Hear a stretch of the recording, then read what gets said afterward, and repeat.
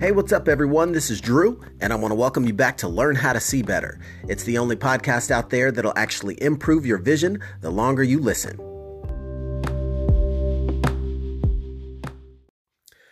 Okay, so I'm just sitting here taking a moment to myself, and I've got a couple of thoughts running through my mind that I just need to let escape for a moment, because that's important for people to do, to be able to have an ability to express, right? So one of those thoughts is the idea that I learned something pretty powerful at a recent mastermind.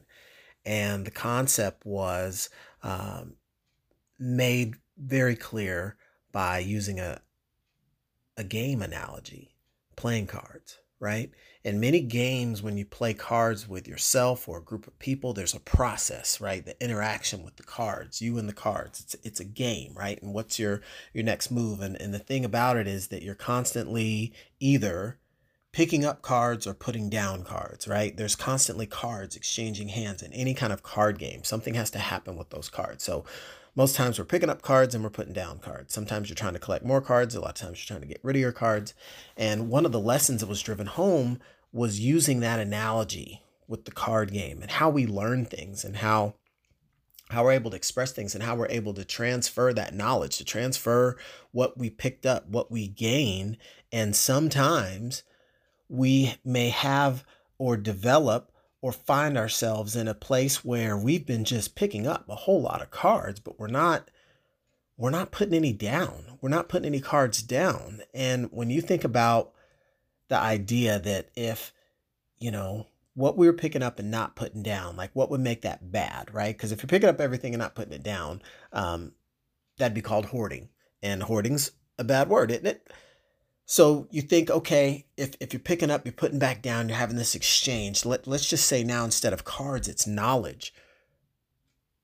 Think about that for a moment. If you're just picking up knowledge and you're not putting it down or putting it out there or sharing it or exchanging it with another player in some way, shape, or form, then effectively you've not really done any good to the universe, especially if you don't do anything with that knowledge whatsoever. I think probably the only thing worse that would be the only thing worse you could do besides taking the knowledge and keeping it, not doing anything with it. Well, yeah, I said that backwards. Picking up all the knowledge and not sharing it, not helping others with it. The only thing worse than that is not helping yourself, not taking something and doing with it for you in whatever shape or form is appropriate, right? And in some instances, you may pick up information along your travels that it's like, okay, well, that doesn't really apply to me. And so I was thinking about that recently because, I feel like I've been in a knowledge quest, a growth quest for, over a decade now, right? And some of the challenge is you might go off and learn, I don't know, maybe you decide you want to go learn about dinosaur bones because it's really interesting and you want to have a better understanding of the earth and where dinosaurs came from and what that must have been like 100 million years ago. Okay. So that might be something that you have an interest in, something that you pursue, something that you hold close to the heart, and something that you value. But if you're finding all this rewarding from this gaining of knowledge, it's going to be limited if you don't just eat. You got to process, and what comes in comes out, right? So I think what comes in you by way of knowledge is only useful if it comes out of you in some way, shape, or form. So whether you're teaching someone or whether you're demonstrating something or whether you're practicing, you're going through those motions, implementing and making changes or taking action on that which you acquire, right? That's where that value begins to manifest itself or begins to really show up in the real world. So my dilemma is, how do I go about doing that more? Because I find that in every area of life, as we experience, life is like a multi-spoke wheel, right? You have different elements of your life. You can broad categorize them into, you've got the relationships you have with yourself and others, your relationships category. Then there's the personal side, right? Everything that's you and your health physically and mentally and spiritually, right? And then, there's the wealth component, right? The elements of how you support, sustain yourself, whether it's food, shelter, clothing, assets, right? So as you think about all those things that you learn, and how some of them are so valuable, but as you pick things up over time, not only do we sometimes, again, find ourselves not sharing that information, these findings, these gold nuggets with other people, but there's also instances where we're not utilizing that knowledge that we've obtained for ourselves. And if you haven't shared it and you're not actualizing it for yourself, then is it not then become useless? I don't know. What would you say? So when I really dig into it a little bit further, it's like, okay, I was just thinking about what about the things I picked up along my journey with regards to, let's say, health as of late. In the last probably 3 years, I've been more intentional about my own health than probably any time I can think of, outside of when I was, playing competitive athletics. And there's different value placed on the efforts and the intention that you put around that. Just as far as our general well-being, for long-reaching views. I mean, it's crazy to think that ever since I was probably maybe 7 years old and would start thinking forward to the future, you start to see yourself getting bigger. You're not a 4-year-old anymore. You look forward to being a 10-year-old. You're not a teenager. You're not a grown-up, right? But you start to be able to project a little bit of vision and have ideas for what your life is going to be like. And I remember thinking back one time, it might actually have been my 7th birthday or somewhere around there, but thinking, wow, birthdays were the coolest thing.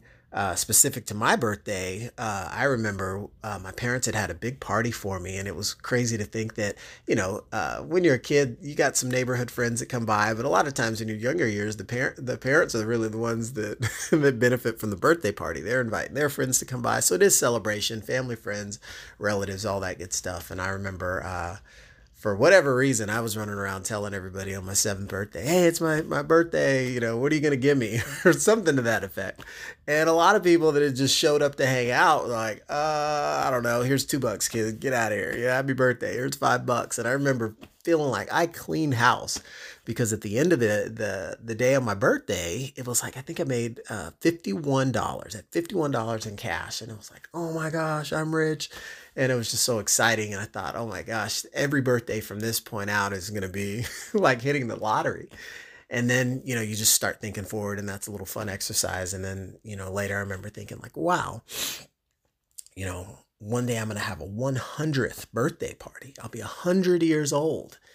And I had this vision of it where it's like all your family and friends around. And of course, when you're a kid envisioning this, you're bigger and older. You're not like really looking, probably like what a 100-year-old might look like. But it was just the most fun time. And then everybody celebrates and you have a great time, cake, candles, all the fun things and gifts, and just all the people that matter. And then, it was kind of like after the party's over and everyone goes home at the end of the evening, you sit back in your favorite rocking chair and just kind of reflect on, how awesome everything has been. And then, at the end of the evening, when you go to the sleep, go night-night, you just drift into that peaceful, perpetual sleep. And it was one of those things you kind of think about, like, wow, what a nice, pleasant, peaceful way to have the story end. And then, I don't remember what, that was just kind of end of the story, no different than in the movie for a kid. And sometimes it's something so simple that you just kind of imagine life. And it's crazy to think that what you recognize now, I'm just over 40 years old currently at the time of this recording. And as I sit and think, 100, wow, that's awesome. Because all through my life, as I've thought about getting older, I've had this image come back. My 100th birthday. And, it's just the funnest time, quality time with loved ones, and then when the party's over and music ends and turn off the lights and go to sleep, that's, that's all she wrote for this chapter, right? And so when you think about that now, present day, it's 2020, I'm 40 plus, it's like the idea is awesome that still is held true in my mind, because with all the evolutions, if you want to use the word, of mankind, and progress is made, and technology and ability to get the most out of life, right? Get the most out of life, I think, is here now more than it's ever been before. But I also recognize the fact that, there's the other side of the coin, where it's like, okay, well, it's not like that's just a free ticket that, just because we got high speed internet, you're good to go to 100. You'll be able to download all the fun songs you need to reminisce all the way into up to the triple digits. It's one of those things where it's more of a scenario where you have to stop and think and say, well, if, I want to be able to have that party, what does that require, right? Well, one, it's like, okay, you obviously need to make sure that you got to take care of yourself long enough to be at that point, right? In that vision, I wasn't in a wheelchair, I wasn't hooked up to a machine, I didn't not remember everybody around me, right? So if I want to be able to preserve that, I have to take care of my mind, I got to take care of my body, right? I got to take care of my spirit. And was just thinking about that recently, somewhat for the fact that I think we all recognize that there is an element of mortality that's a part of that cycle of life, that we, pleasantly, hopefully manage to kind of put in the back of our mind as we go through our days, and make the most of our days, right, in a positive sense. But in reality, I think the thoughts of the cycle of life kind of slip to the background until they become readily apparent, or slap us in the face, or, shock or surprise. There's been instances where, post high school and college, I've had classmates you end up hearing about, and it's like, oh my goodness, we're only X years old, right? People in their 30s or even their 20s, right? Surprisingly leaving this earth, and it's like, oh my goodness. And some of them were tragic in that they were unexpected or couldn't have been prevented, and in other cases there might have been some unique hereditary thing, in some cases it might have been something else. But what's also recognized is just the fact that not everybody's a tank, right? And that we are fragile beings that must be cared for from the standpoint of sustaining for the long run, right? You see a lot of the professional athletes that are banged up and beat up. They gave some of their best years as gladiators, on a football field or in a sports arena, and it takes its toll, right? So they have to be additionally conscious about how they add best practices into their life to maintain, because if your knees are knocked up and your nose has been broken 6 times in 10 years, and you got just adjustments, right? I think of the sportscaster, I think his name's Booger McFarland, he's a big dude, he's got these big old hands, he's on TV, and it's like his finger, goes at like a 90-degree angle from the rest of his hand, because it's, been busted and, blown out so many times on the gridiron. And, but, I would imagine there's probably things he's been able to do to alleviate some of those ailments, right? Because our bodies get broken up in the course of life if we don't treat them well. And the idea takes me back to a song that I heard about 20 years ago. It was a hip-hop track called Be Healthy by the group Dead Prez.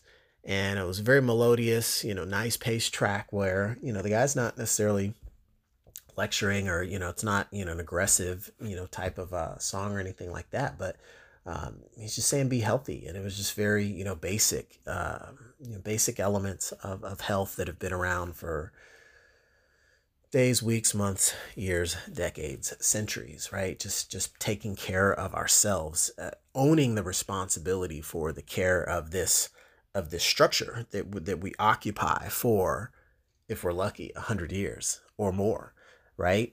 Hopefully we're lucky in that scenario, but to get there, if you've ever wanted to maintain or prolong this existence as long as possible, it's like, okay, that has to be baked into our overall plan, our overall vision, and, being healthy and taking care of ourselves. And I'm actually thinking, like today, right now, April 1st, 2020, no April Fool's jokes, right? If I were having a conversation and someone were, asking me the question, what are you doing to be healthy right now? Right? Because there's a lot of different views, opinions, approaches, strategies, methodologies, information, facts, fiction, opinion, the whole gamut, right? Pros, cons to each, opportunity cost. I mean, it gets deep, right? And so as not to overcomplicate things, because one of my mentors once told me, most things are simple. It's the people that complicate them. I had to really give pause and ask myself, what I feel the most important elements above and beyond anything are. Because you know what? There are going to be elements of our existence that we don't have total control over. What's that one quote say? It's I've learned that life is 10% what happens to me and 90% how I react to it. It's your attitude. And so I think as we look at attitude and mindset, and positive outlook, positive outcome, those types of ideas, I think that the most important component to being healthy starts up top. It starts in our head. It starts in our heart. And it goes back to the idea that we will encounter facts that require us to make decisions or require us to take actions, right? But a lot of it's driven by, again, where's your head at? What's the focus on those facts? Or are you going to lean more towards faith in a good positive outcome or more towards fear and a negative outcome? And I think that knowing that is where all of our decision points and our life existence with regards to like what we decide to do and how we want to exist and experience life, it's through our perceptual filters, how we view the world, what our response to stimuli is. You keep touching a hot stove, burn your hand, maybe you got a gas stove and fire. Maybe when you're older, you see fire and you're like, something in your brain's like, oh, get away from that. You've experienced pain before. And so I think that in general, like most of my life I spent thinking in my head was that as long as you take care of yourself physically, that like the rest of you is taken care of, right? And so, you realize that can only get you so far, because if you've taken care of one category, but you've just completely neglected another, that's going to show up, right? That's going to show up in in your existence. Back to the old age thing, right? There was a conversation I'd been involved in once. It's like, okay, as things deteriorate, would you rather lose your mind or lose your body? You want to be quick-witted and still able to remember every detail, but you're in a wheelchair and you're all decrepit, or would you rather be able to move around and still be able to dance and do the jig, but you can't even remember, your kids' names or your spouse's name, right? There's both of those. It's like, do you want to freeze to death or burn to death? None of those really appeal regardless, but it's like, if you had to pick the lesser of the two evils, I'd have to keep my mind. I'd have to keep my mind, most definitely, because if I'm not able to enjoy this experience, and understand what's going on, it's like I'm not even here. It's not even a real thing. But preservation of mind as the number one thing, if you can have the consciousness to think clearly, right? To have that tool that's going to allow you to drive your physical elements in such a way that's going to be sustaining. If you have clear conscience, if you have clear thinking ability, consciously and subconsciously, it's going to be able to make the spiritual connections necessary to be strong in your spiritual faith, in your belief, right? You got to have strong belief when you go out and look to live to 100, right? Because, any day you can walk outside of your house and there goes a bus and you weren't looking both ways, or some other unexpected calamity. There's a lot of living to do to get to 100. And so being healthy, making sure that you're able to make good decisions, Um, I think that there's instances where it's like if you've ever made a decision that could have put your life in jeopardy, but you didn't give the threat the level of respect that it deserves, it's like, wow, what a error in judgment.